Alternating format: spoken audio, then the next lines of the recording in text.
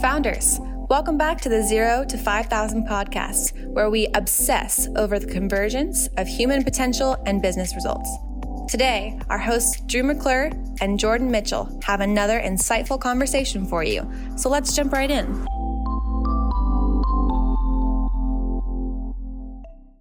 Okay, founders, welcome back to the podcast. Today, we are joined by Chris Boyd, co-founder and CEO of Drink Monday.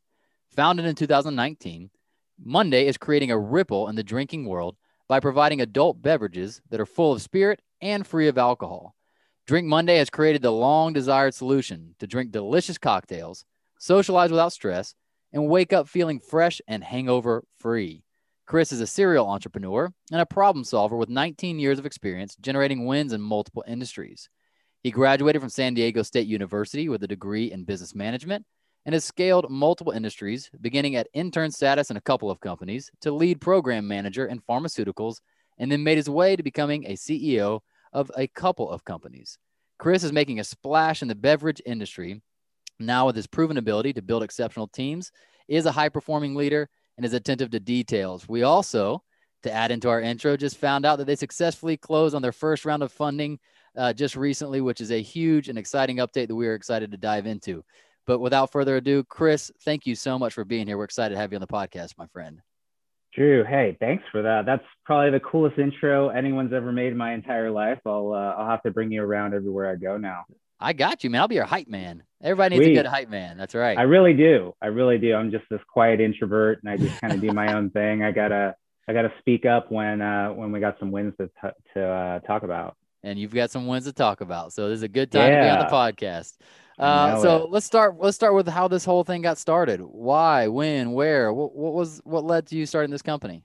Yeah, man. So, probably not unlike most entrepreneurs, I had an experience. There was this little light bulb moment and kind of an opportunity and deciding to kind of take the plunge. Right. So kind of, let's take you back January, 2019, working in consulting. So I previously did biotech and pharma work inside corporate, eventually kind of migrated into the consulting side of it. So the outside helping the inside. And so I was doing that, it's 60 to 70 hour weeks. It's rough stuff, right? Very type A, like you got to be on top of your game. You're only as good as your last deliverable, like, that kind of life, very entrepreneurial in that mindset. So, January, it's my birthday. It's early January. It's a Sunday. And, I'm out with some friends getting a couple drinks, and, a few of my friends stop and give me some shit. They're like,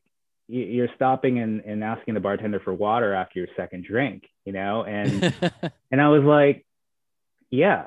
And they're like, I'm turning 38, right? I wouldn't consider that like a special age or anything like that. They're like, you can do whatever you want. Like, it's your birthday. Like, let's get some shots. Let's do this. And I'm like, no, man, like, I can't feel like shit tomorrow. I got to get on a plane. I got to pitch the C-suite. I got to get this next contract done. And not only do I not want to do that hungover, like I kind of refuse. Right. So I'm this go-getter. Yeah. I don't have, it's just like your job security, the pride you take in the quality of your work, all that kind of thing. I wanted to hit the gym before I get on that plane. I'm not doing any of that stuff hungover, feeling sluggish, didn't get any sleep. So I'm just kind of like, no, man, I'm not going to do that. So I just maybe tuck that away of like, man, this bartender is serving up some mean gin drinks. And like, if I could have 10 of these, but not feel like crap, or, I really don't need the effect of alcohol at this point in my life. Yeah. Like I would keep drinking these, right? So I'm like, why can't I have that? So just kind of maybe tucking that away, right? And I'd say March rolls around, I'm at the gym. I run into a co-founder, Ben, gym goer, serial entrepreneur too. And, he's got 4 young kids at home, and his hands are always in 3 to 5 brands. We always just shoot the shit and just talk, right? Every time we see each other, what are you thinking about? What are you working on? I'm like, man, I just came off this really stressful consulting gig. He's like, what are you thinking about next? And I was like, honestly, I'm thinking about taking a sabbatical. But, I'm like, what about drinks what about alcoholic drinks that don't have alcohol in them, but they still have that complexity of flavor? I call it an adult flavor profile, right? It's got depth, it's got layers, it looks the part, it's made by a professional, all of those things. And kind of like, what about that? And he kind of stopped me before I could get my whole spiel out. And he's like, dude, this is it. Like, I've been thinking about this too. Like, we're both kind of these go-getter types and entrepreneurs and want to be, sharp in the gym and good in the rest of our lives. We're at the point in our lives where we do drink heavily. It's 2 days, right? To get over a hangover. And, that's right. It's just like you're sacrificing a few hours here for 2 days of your future self's life. And it just didn't seem worth it to us. And, so we basically, Ben is a master digital strategist, online e-commerce kind of background. I've got your on the ground physical, in a past life, I worked in nightlife and promotions in downtown San Diego, done a number of things in the bar industry. So we kind of went our separate ways to do our own research, him online, looking for keywords, looking for online trends, seeing what else is happening in the world, me doing similar things, but with on the ground people, talking to like beverage directors, bartenders, people in industry, just seeing like, hey, is this a thing? Are you being asked to make lots of non-alcoholic drinks? Are people ordering and demanding these things? So we kind of just did this on our own, came back a few weeks later and basically cobbled together the idea that like, there is a movement and there's a huge trend here happening. It's starting in other places. EU and the UK was kind of rising there, and we're seeing it kind of start on the East Coast and make its way west as some trends do. So we're kind of like, man, we're early. We could be early in a really good way, or we could be part of something that's a hit and a miss, right? If we decide to jump in. And so it's like, hey, naturally, what else is out there? There have to be other products. Let's try them. If they scratch our itch, maybe we just go away and we become a consumer of that product, right? So we bought what was there, again, mostly from overseas. So we imported a couple bottles of things and checked them out. And, they kind of look the part. They have a good story. They take you through a certain journey. And, you get to the part of actually tasting the product. And at least for us, it was pretty disappointing being gin lovers, just kind of going like, oh man, this isn't what I thought it was. And we're just like, can this be done? Right. Because we hadn't come across a product that really got it right. And, we basically said like the I guess the tailwinds here are saying like, if we can nail this, there is a market for it, and we would be early and we would be one of the first entrants into the US market. So kind of like, well, I got a couple pennies saved up in my piggy bank. Maybe I could take the plunge here, kind of get on the ground, get the business going, and, let's see if we can find a distiller. So, before even forming a real company, we're just like, let's make some calls. Let's see what people who make alcoholic drinks for a living say about this, if they can do it, if they can help us out. So that's like April. We're getting on the phone. I probably called 80 to 85 different distillers, West Coast, US, greater. Probably got laughed off the phone 84 times. Wow. Yeah. So people are just like, this is a joke. Why would you take the best part of gin out of gin? And, I was like, well, to me, it's not the best part. I actually enjoy the taste of gin, and many gin drinkers will tell you the same thing, actually. So it's one of those things. And, so I was like, I kind of like it as an entrepreneur. I'm like, I kind of want to be told no, because it's like, challenge accepted, opportunity lies ahead. Right. And of course, like, others will say, yeah, there's a ton of risk ahead because you don't know if there's a market. And, I'm like, I'm pretty sure there is. So I think it was call 86 or so, we hit someone else, kind of late 30s entrepreneur, owner of his own distillery here locally in LA, and just gave him the same story.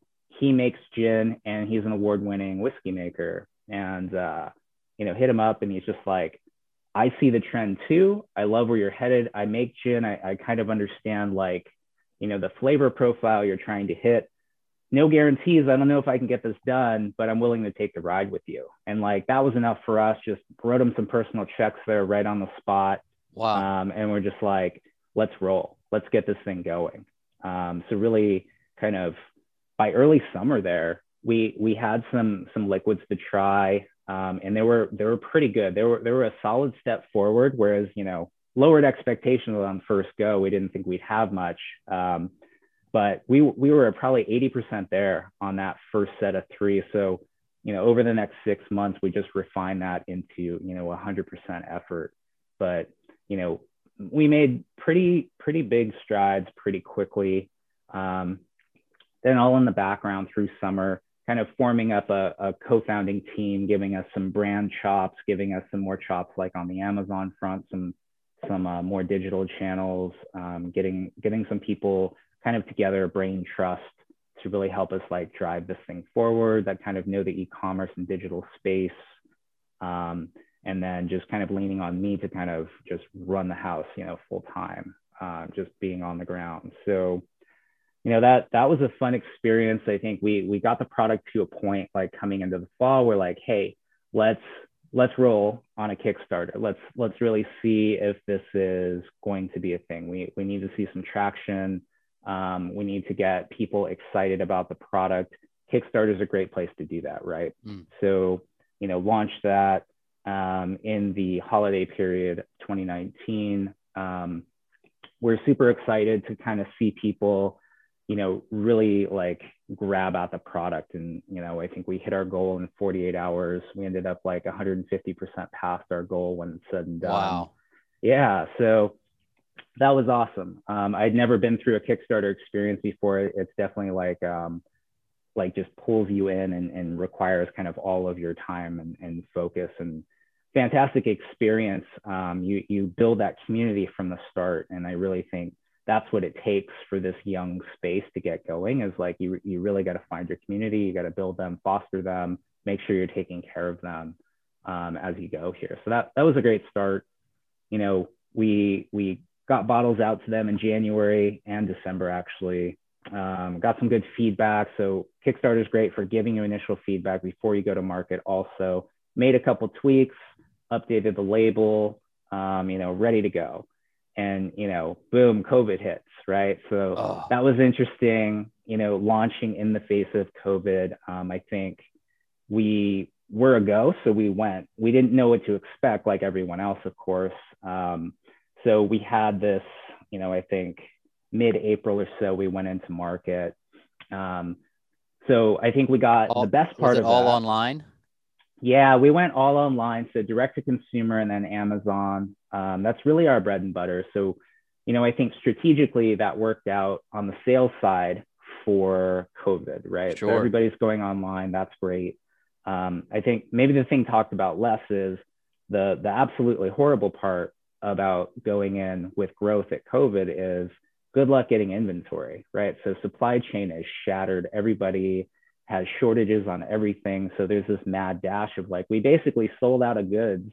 I'd say I had 6 months of inventory that was gone in 6 weeks, which is, everyone is like, wow, that's fantastic. But it took quite a few weeks to beg, borrow, and deal for raw materials.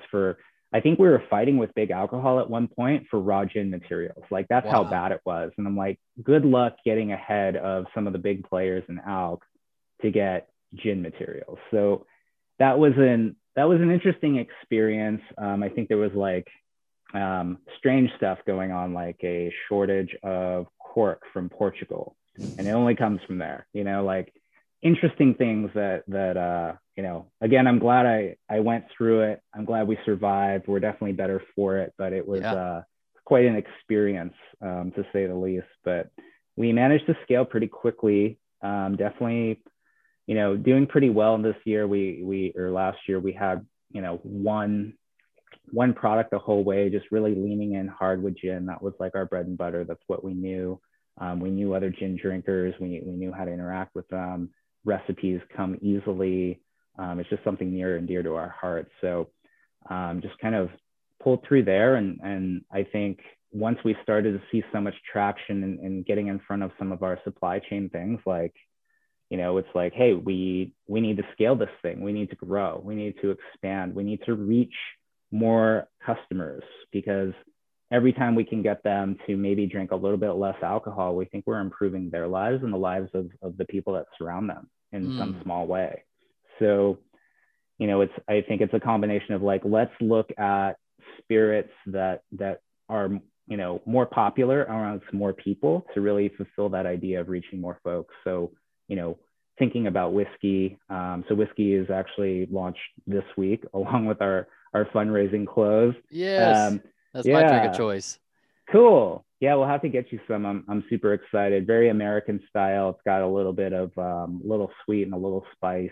Got Cool. some kick in there too. It's beautiful. So all those things kind of have been coming to fruition after working on, probably for a year or so. So it's been a long time coming. Kind of along those lines, really starting in Kickstarter is really this community-backed look and feel. So, we had been fundraising for quite a while, and we've gone down, kind of more conventional routes before, negotiating with lots of different groups, private and professional money. I think in the end, we're just like, we got to go back to our roots. And we get so many customers kind of asking like, hey, how can I be involved in a deeper level? Like, I want this, or people in kind of the sober and sober curious movements going like, I want this to be a real thing. And I love what your brand stands for. And they kind of recognize like, we're in this tipping point of like, non-alcoholic beverages could be a real thing, or it could go away if we don't foster it and grow it the right way. So people want to get involved. They want help. They just made sense to go kind of crowdfunding, through equity crowdfunding. So we use Republic as our platform, and you basically just, anybody with $150 and a credit card can actually become a co-owner of your business. You have this beautiful campaign page. It's very transparent. Everybody can just know whatever we're up to, how we're doing, and get involved. And not only do you get the money, which is, of course, one of the key objectives there, just to fuel this ride that we're on. You get brand ambassadors, and you get them. These people are like, they're going to talk about you like no one else could, right? You couldn't pay brand ambassadors on the street to do this level of engagement, right? Because they're just like, hey, friend, hey, family member, like, let me tell you about this company I own, and I'm going to tell you why you should be using these products and all this. Like, they're going to be our brand leaders in the space and really evangelize like not only the community and the movement, but hopefully Monday as well. So we're really excited about that. I think I've become a believer. Like, I'm a huge advocate now of equity crowdfunding. If you're an entrepreneur with something that's public facing, like, I can't think of a reason not to, right? So the SEC just raised the ceiling of what you can raise on equity crowdfunding to 5 million also. So chances are, if you're startup size, that's more than enough to get you going. It's extremely transparent and very direct, and it just feels authentic. If you want to really reach your core group of people who are your customers, your community members, your supporters, like, that is the avenue to take. I can't think of a reason really not to do it, or at least strongly consider it. So how many people ended up going in on that?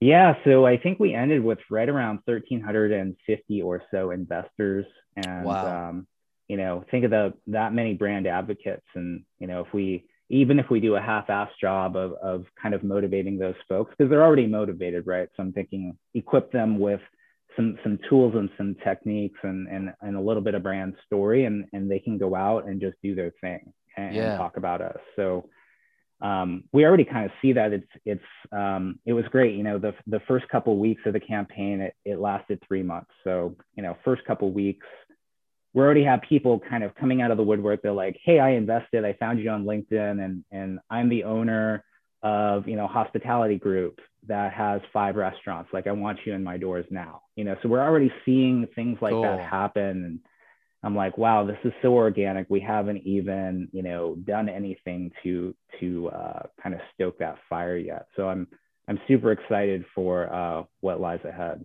Heck yeah. What you've done an amazing job of breaking into an industry that most didn't even know existed. Well, that's not true. The bigger industry everybody knows exists, but that you're finding your way inside of that and been able to find true believers, early adopters, people that are excited.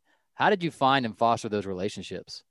Yeah, so I think it took for us just being one of this group, right? So there's just this whole trend coming up that I think Dry January really became mainstream here this past January in America. It actually started in the UK several years ago. Okay. So I think it's just this idea that like people want to be on occasion more mindful of the amount of alcohol that they're drinking. Mm-hmm.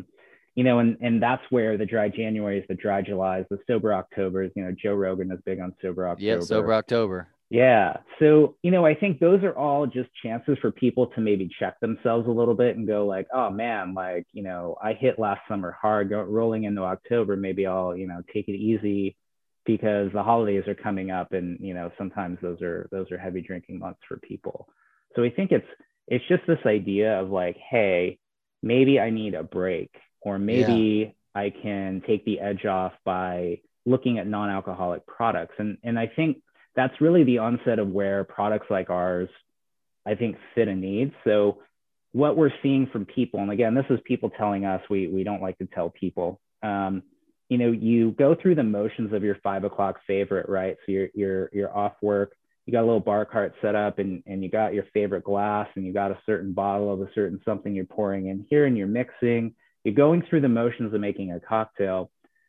If people who use us instead of alcoholic gin, for instance, for their gin and tonic, like they kind of tell us like, it tastes the part, it looks the part, and I'm doing the same motions. I'm getting the ritual that I need. Yep. And I still feel relaxed afterwards. So the effect of alcohol after a few weeks of that is lesser so and lesser needed. And we see a lot of people coming out of, say, Dry January just recently, they're making it like, a sober February, or they're like, hey, I took an extra 2 weeks into February, and that third week in February, I had 2 drinks and I stopped because I didn't really want it or need it. And as long as I have something that kind of scratches my flavor itch, I'm finding my brain is kind of like, oh, I got what I needed from that and I don't have to. So I think, COVID and lockdown and all of those various types of things, people staying at home, being interested in like setting up their own bar carts and making their own drinks, maybe set up some new rhythms and patterns for people of like, oh, hey, like I just like certain drinks and maybe I'm not being influenced by others around me as much or being pressured to drink when out at bars and there's no good alternatives. So maybe there's an opportunity there. People are starting to set better behavior patterns for themselves. And, hopefully with COVID, we're coming out as a country of it. Getting into bars and restaurants, I think is super key. Beverage directors, I think, are taking note. We're seeing lots of people saying, I need more inclusive options for other types of diners and drinkers. And, giving people those options. So when they're out, they're not feeling that pressure to drink alcohol because they have an adult looking and tasting drink with their fellow friends, and they feel like equals. And there's none of that getting called out stuff or any of that. I love that. Man, I'm on board. I'm excited to try this out. I mean, same thing. Like I actually don't like drinking more than 1 or 2 because I don't enjoy the feeling. As weird as that sounds, I don't enjoy the feeling of actually being drunk. I'm like, I want to relax and I want the taste and a good time, but like I have 3 kids, 36. Right. Same thing. It's like I don't really want to get drunk and pound water before bed and all that kind of stuff. So you got me very, very interested, my friend. I like it. I mean, it's interesting too. So we've done our research and we're initially thinking like, hey, younger generations, they are very well known to be drinking less than ever. And, they actually picked up, maybe you and I learned this after years of drinking that we don't want to do that anymore. These younger groups, I would call maybe smarter than us because they didn't go through those same motions. They didn't have to learn by example. Yeah. And they're just straight up not doing it. And they're just like, I'm seeing on, so I think they're more social media focused. They want to be in control because they don't want to be ridiculed, made fun of, and have their embarrassing moment recorded on social forever. So it's this feeling of wanting to be in control, not wanting to be embarrassed. Also seeing how others act when they're drunk, again, probably on social, and just saying like, I don't want any part of that. Yeah. I don't want to be like that. I don't want to be known for that. So it's kind of like a fear of being memorialized in the wrong way, which maybe us back in our drinking days, there wasn't as much of that, right? I mean, it was bad like camera phones at best in those days. So, best. So maybe that's an interesting take, but I feel like most people at some point in their lives are just like, I've had enough. And we hear a lot about, in COVID lockdown, it's like people are, binge drinking at home alone, and, in a bad place. We hear from them a lot that they're going to come up for air at some point, 2-3 weeks in, and just like, I need a break. Like I realized I was in this deep dark hole. I can't go cold turkey, but I would love something like your product. And, so we become a solution for them.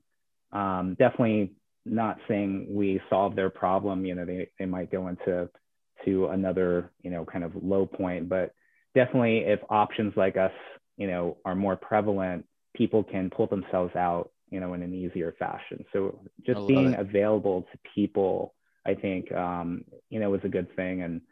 And we're not going to be all things to all people, but I feel like this space, this industry is here to stay, and it needs to be, because it really has an opportunity to help people with whatever they're going through.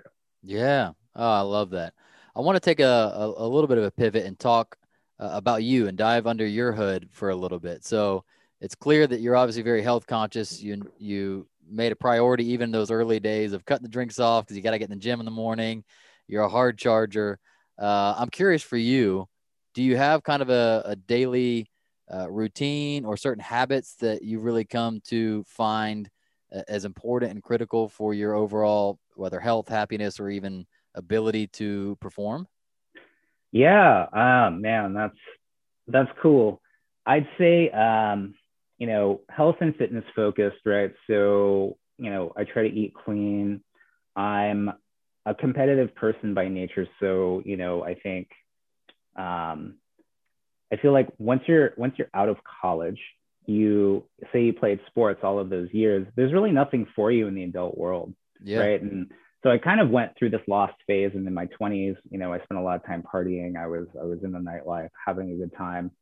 Kind of dried out into my 30s, and maybe grew up. I don't know that I've ever grown up, but maybe just more realized like, hey, there's some professional things that I want to attain to. But I've always had that athletic / competitive nature. And, I think about 9 years ago, so around 30, walked into a CrossFit gym, pretty much changed my life, right? So it really scratched the itch of like wanting to be healthy and fit, having my mind kind of challenged with fellow competitors in the gym, having it, there's so much variety and so many movements to learn and to master, things that you'll never be amazing at, but you can always get better at. So something to work towards, and then there's the community and camaraderie. And one of the things I didn't expect that I loved about that space is like everybody is generally very entrepreneurial too. So I've met most of my entrepreneurial partners and co-founders in CrossFit gyms my whole life. So that's pretty cool. So basically we have this crew, at my gym. We're always there 3 to 5 every day. And that's something I try not to miss. I even block it out on my calendar, and just like, how do you run a startup when you have those 2 hours blocked off? I'm like, if I set that precedent up front, it's going to happen. So yeah, just kind of, that's my time to like, just break away from what I'm doing here in the business, and just work hard in the gym, be competitive there, kind of takes my mind off things and relaxes me in a way, even though it's difficult and intense and heavy and all that stuff. But, it's like never miss. There's always like, there's a lot of gym people that are like, never miss your Monday because you'll mess up the rest of your routine, staying healthy and whatnot. So in that mindset, it's like never miss that 3 to 5 window for me, kind of no matter what's happening. So I'm pretty good about that. Like 99% of the time, I'm always there. And there's 4 or 5 others like us, other entrepreneurs and business owners. The owner of our gym is one of our workout buddies, and we all hold each other accountable and give each other shit if we're not showing up and bringing the A game. Oh man, so similar. When I started my company, mine was from 2 to 4. So from 2 to 4 every day, same group of guys working. I needed to get back in shape, and it also ended up serving as like an anchor. Like that day would often be so wild, like either a high or a low, depending on what had happened that day. But I had that consistency of like, but I'm showing up here, and I know I'm making progress here, and I get some encouragement from the guys and that kind of thing. It's just can't overstate how important that was. Yeah, absolutely. And, I think, again, the surprising thing with my gym too is like, hey, we're in North County, San Diego, very entrepreneurial focused. So when I'm running into people at the gym too, like between workouts or between sessions, like we're just chit chatting about what we're up to. And, so now like my international logistics partner is one of my workout buddies. Two of my workout buddies are actually investors in Monday. It's just like, it's very close knit. And, some would say you need some space there, but I think like I've committed to like, I want all of this here with me. So it's just really about accountability too. Of like, hey, I'm seeing those people in the gym, means I got to do a good job with Monday. Like it's all intertwined. I want everything in harmony, which you could say maybe is a high risk approach, but it's also a high reward approach. Oh, for sure. For sure. Have you found anything outside of the physical habit and investment of exercise to help you?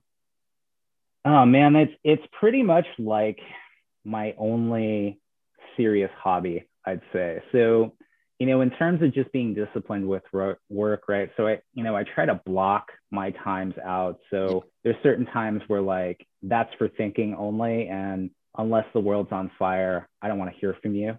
So it's just like, hey, I got meeting blocks, I got working blocks, and then I got quiet time that, no one should interfere with. And I think it's definitely hard at this point. We are still a startup. We do have some money coming in, but really still today, we're very much like, you got to do strategy planning, operations at the same time. And that can be difficult, right? It's no company is really set up to do that long term, let alone a single human. So I try to block those off as best I can. And, with the onset of some help, I can offload some of the things that maybe I don't need to be hands on the keys doing, and I can spend more time thinking. What you found come out of that thinking time? I know that's actually another tough one that some entrepreneurs have a hard time regularly making time for, because it's not immediately as productive as maybe the work you need to get to, or the meeting you need to have.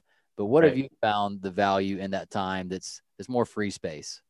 Yeah, I think that's interesting. So I would say on the structured side, make time. At least for me, I have to make time or it's not going to happen. Right. And my mind will just go in whatever direction that it was headed. So make time for it, block it off. Once it's blocked off and you're kind of in this fence that you built for yourself, like truly to your point, like let it be free. Think about where the company is headed. Think about things that aren't on fire. Think about, 6, 9, 12, 18 months out. Yeah. And what does that look like? And what do you want it to look like? And maybe you could run some exercises of like running that back and saying like, hey, am I on that right path? What are we doing today that isn't serving that idea? I think it's easy to come up with a 3-year plan, mission, vision, values before you have a product or a service and you're off and running. And we did that. It's really hard to come back to it once you're in the shit. And once you're in the midst of it and you're just like, where do I make time to think about this? And the answer to that is it's on you to make time for it. And no one's saying like, literally, if you can't ship product because there's an issue, I'm not saying like, don't go handle that, but Yeah, I'm yeah, saying like fix that shit and then make time to go over and just still have that thinking time. yeah, Um, it's definitely use it or lose it, I would say. So if you're not making it a priority, and it's funny because I'm talking to myself when I say that, like if you don't make it a priority, it's not going to happen. And long term, your company will suffer as a result. You won't feel it today or tomorrow, but you might feel it sooner than you think. yeah.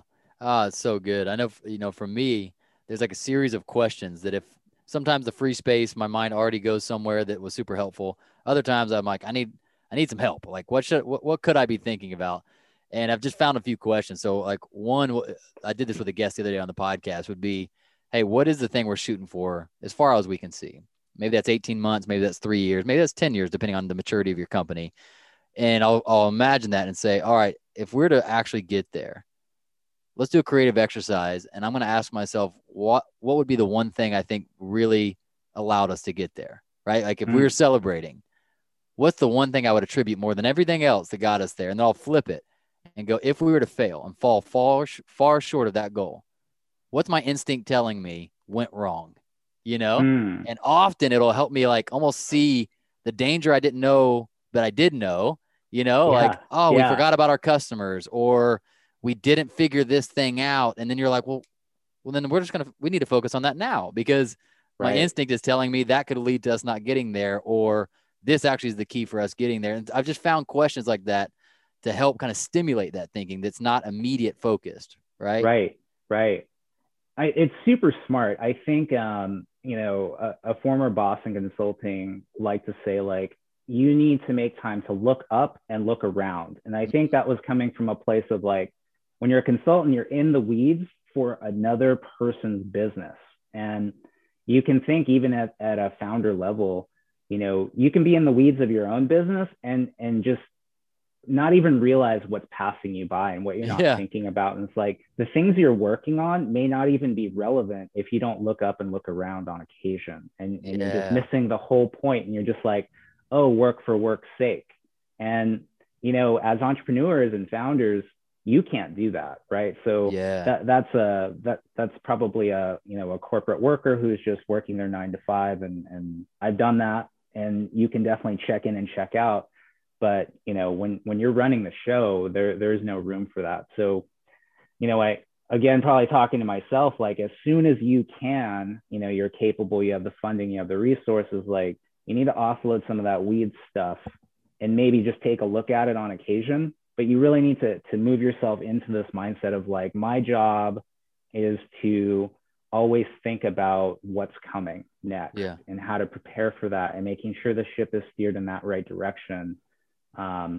Or else you're missing the point. You'd be working all this way. Turns out you're going in the wrong direction. You're going to the wrong destination.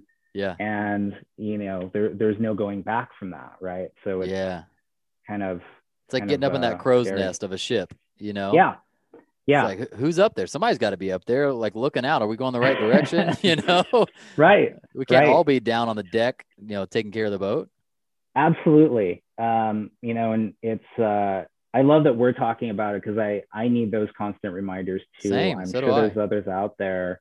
We fall in love with the work and we fall in love with maybe this niche piece of our business. And you can spend a little time there because it is your business, but man, you can't make that your focal point. Like your focal point's got to be the whole encompassing thing. Yeah, that's so good. All right. I want to ask you another more specific personal to you question, but so outside of this, I run my company. In my company, we do coaching for leaders, for executives, for that kind of thing. And so often as a performance coach, I'm getting asked by people, how do I stop a bad day? Right. So they start to realize there's two versions of themselves. There's the one that shows up focused, full heart, energized. They're kicking ass and taking names.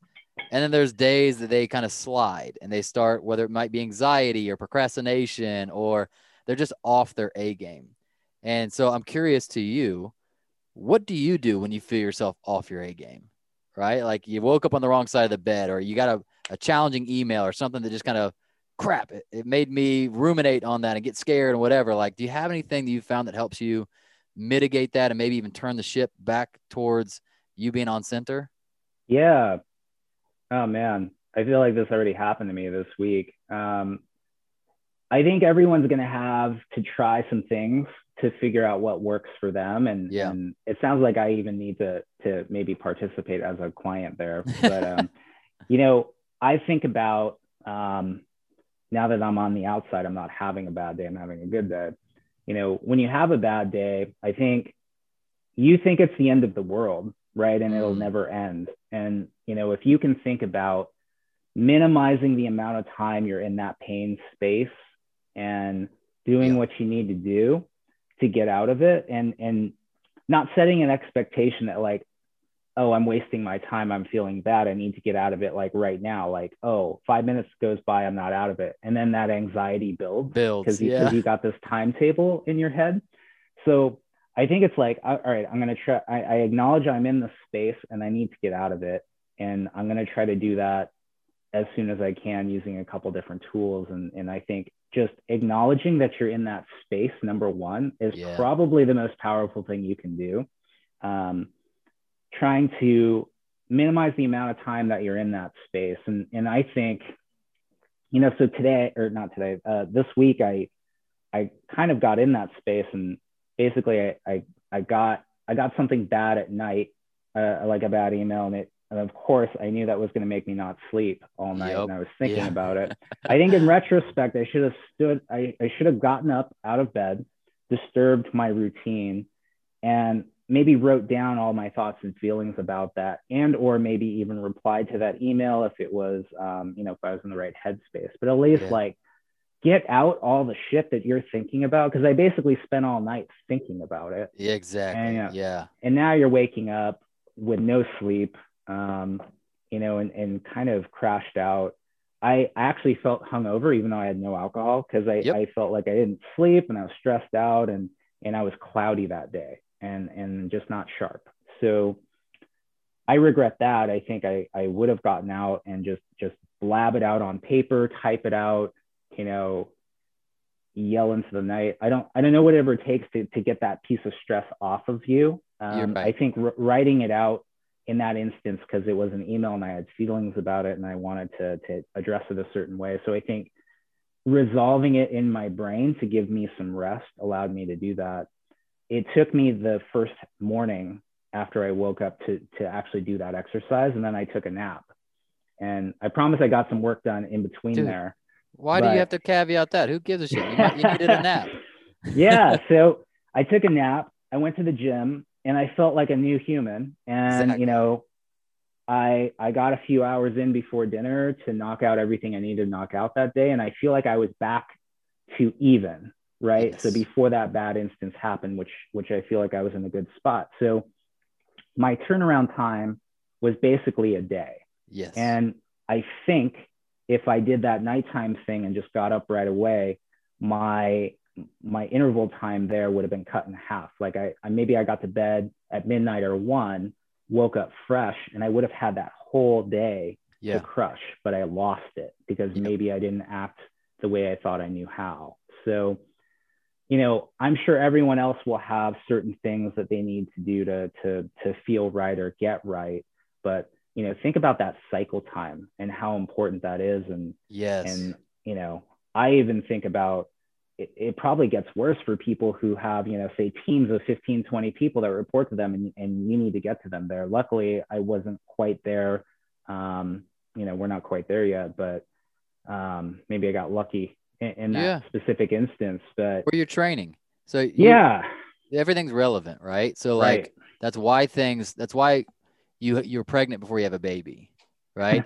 And then why the thing is located to a crib before it's allowed to crawl around with outside the crib is like life has kind of given us this growth ability to train where you're at for the next season. Right. And so you're doing it already, saying like, all right, the pressure is on me at this point. How do I go ahead and manage myself?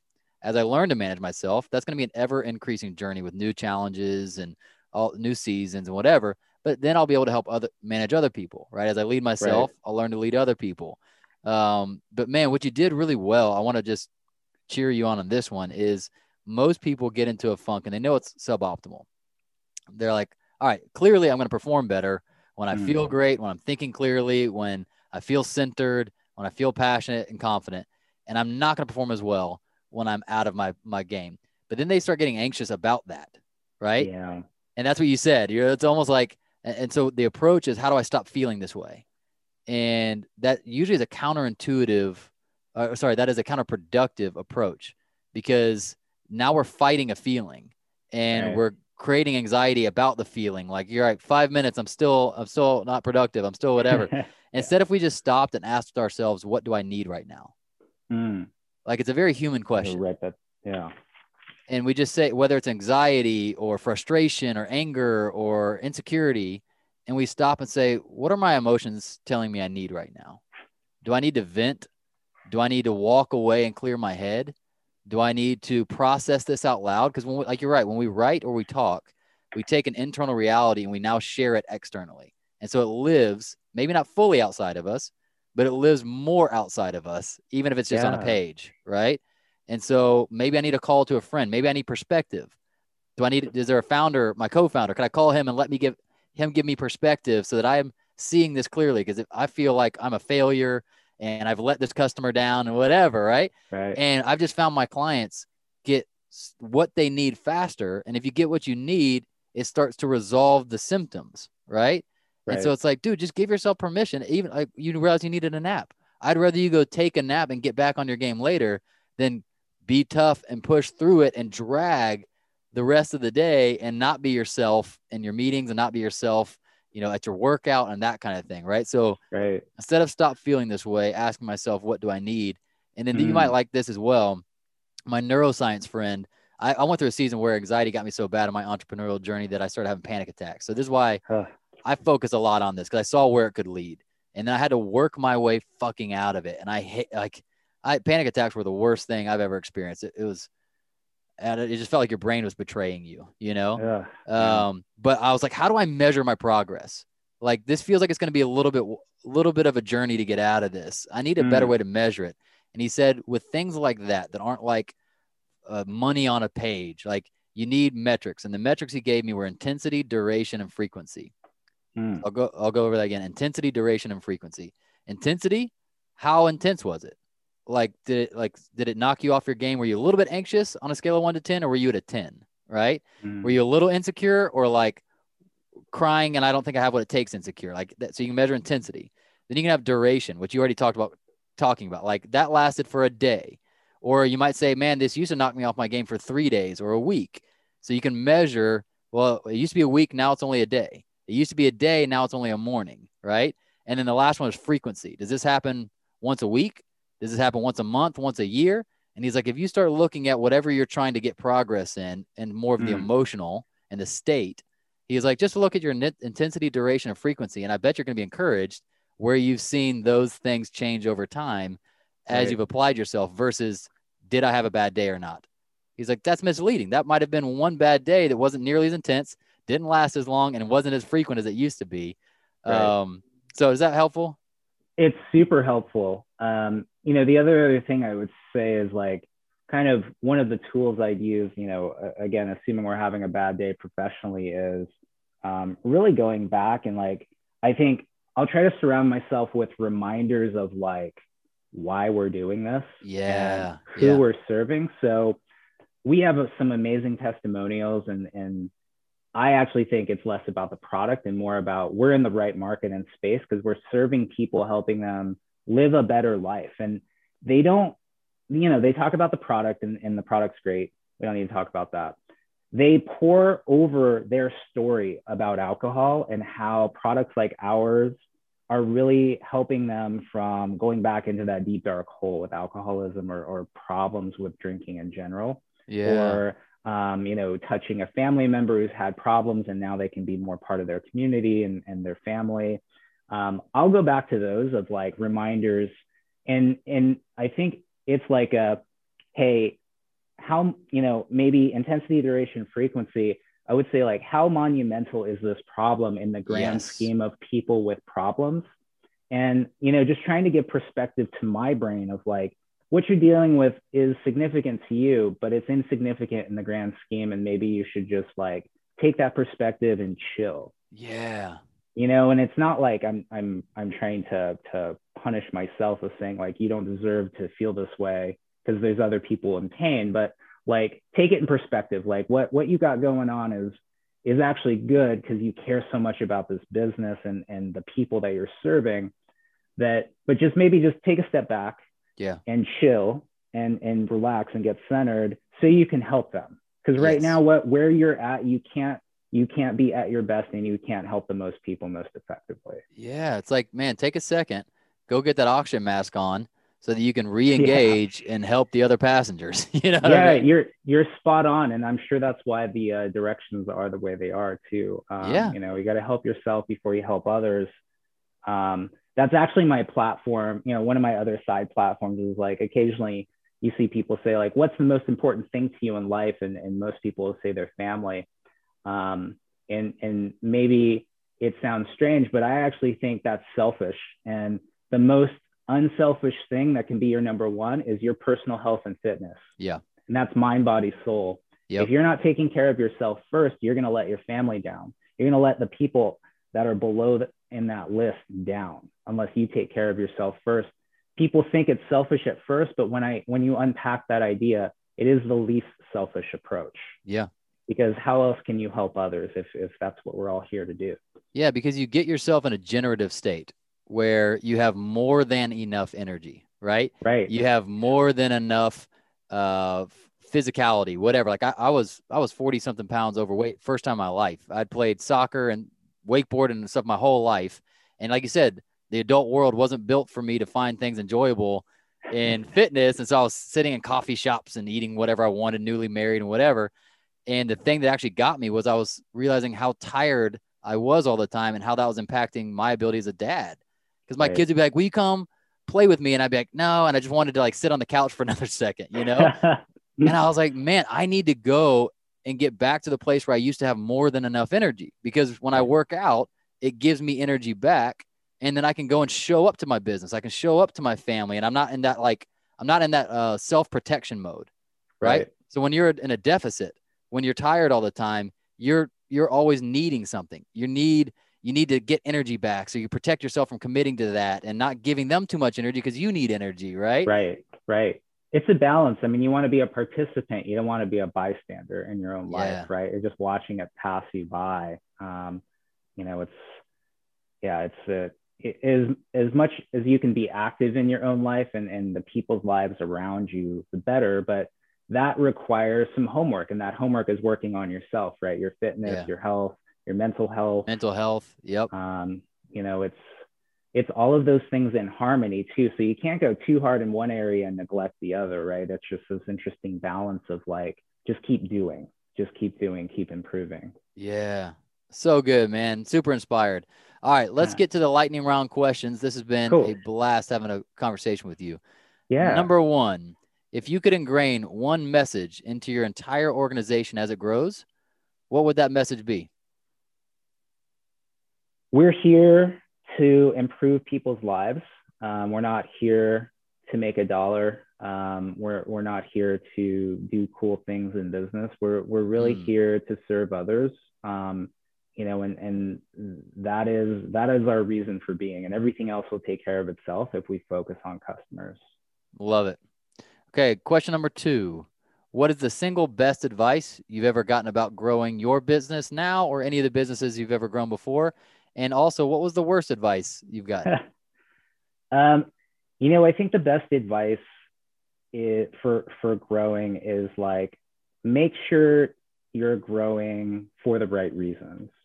And again, that it probably goes back to the first thing I said, right? Is just like, make sure you're growing and improving and doing this thing for the right reasons. If it's just for a dollar amount, you're probably going to fail in a really real way. You just need something authentic there. Yeah. Probably the worst. I mean, I've had some bad advice, and we don't work with those folks. So yeah, I mean, some of the worst advice I got, honestly, was like, you have a great business, but you should be in brick and mortar retail. And I was kind of like, and that's funny, digitally focused company doing well, showing growth. Oh, you should be on a grocery store shelf where you can't tell your story, and people Yeah. are just going to pass you by and go WTF. Yep. Yeah. So that was Glad you that was ignored that fun. one. Yeah.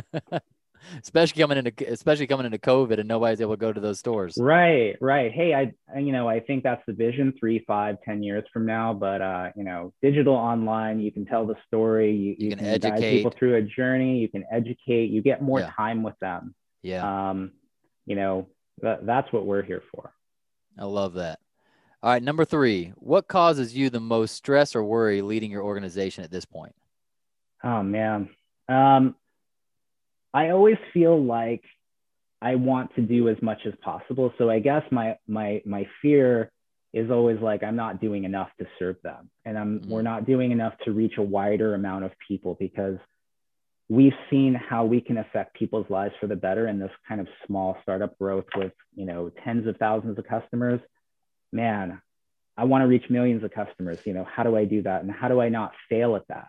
Yeah, totally get it. Number 4, what is your BHAG, your big, hairy, audacious goal for this company?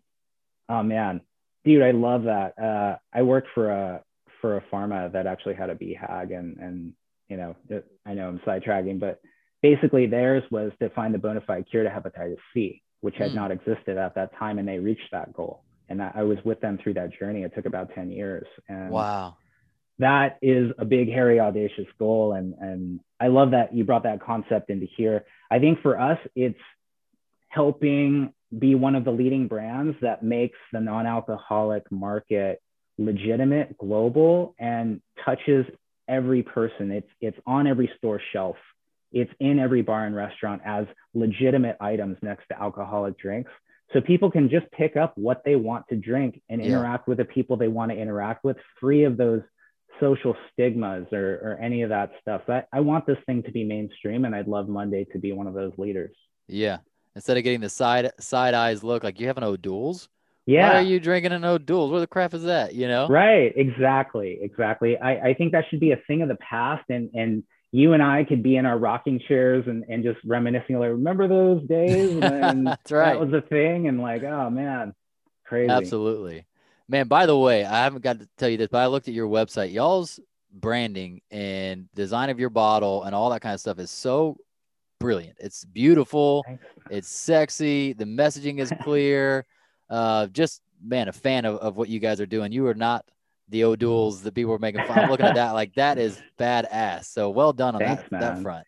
Appreciate it. Yeah, we're doing everything we can to just look the part so we can, be right alongside people and everybody feels, one and the same. Absolutely. Absolutely. All right, number 5. This is our fun, creative question. If you could hop into a DeLorean, go back to the past, and tell yourself just one thing out the driver's side window, when would you go back and what would you say? Honestly, I would tell my younger self as soon as humanly possible to start doing CrossFit. And I think it started roughly in like the mid to late 2000s or 2000s. I honestly think it changed my life, and it's helped me meet pretty much everyone that I'm in contact with now. It's helped me start successful businesses. It's helped me foster goals I never even knew I had. It really is like kind of that linchpin of like, changing my world of like being a 9-to-5er and partying in my 20s into like being this motivated and constantly looking for new challenges type mindset of like, I think it really propelled me into like, hey, there is more to life if I'm willing to go get it and work hard for it in the gym or, in the boardroom or wherever I choose to go. Yeah. Super cool. Love it, man. This has been so fun. I even love the timing that we get to be sharing your story and catching this early glimpse of what I know is going to be a huge success. And just couldn't be happier for you. And my belief is through the roof in you and what you're doing. And you've got a customer in me and a fan on this podcast. So thank you so much, Chris, for being here today, man. I really appreciate it. Drew, thanks so much. I really appreciate the time. Let me chit chat a little bit. I always appreciate it. Thanks. Yes, sir. Founders, thanks for listening. We hope you enjoyed it. Make sure you subscribe to the podcast and hop into our monthly founder email so we can ensure you stay on the edge of peak performance and massive business results.